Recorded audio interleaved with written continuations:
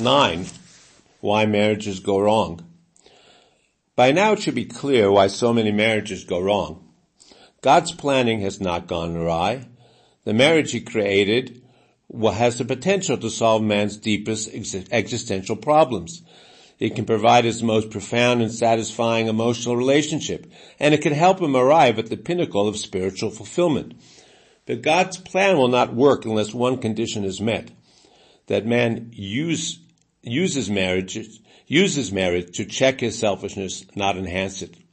If man decides to pervert marriage, the result will inevitably be the misery and disinterest in life which comes with marital unhappiness.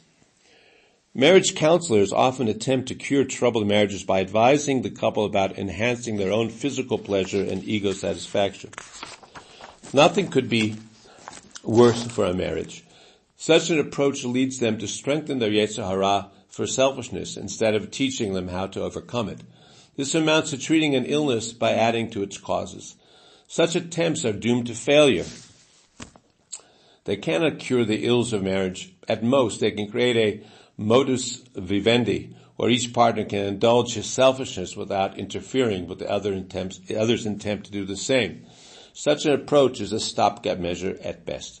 The only way to avoid or resolve marital discord is by building the marriage in accordance with its original plan, by using marriage as a vehicle for becoming concerned with another human being's welfare. The only counseling which can be effective is that which teaches marriage partners to become selflessly concerned with each other's pleasure and ego feelings, even at the expense of their own. Marriage will then become all God intended it to be, an instrument of human perfection and happiness.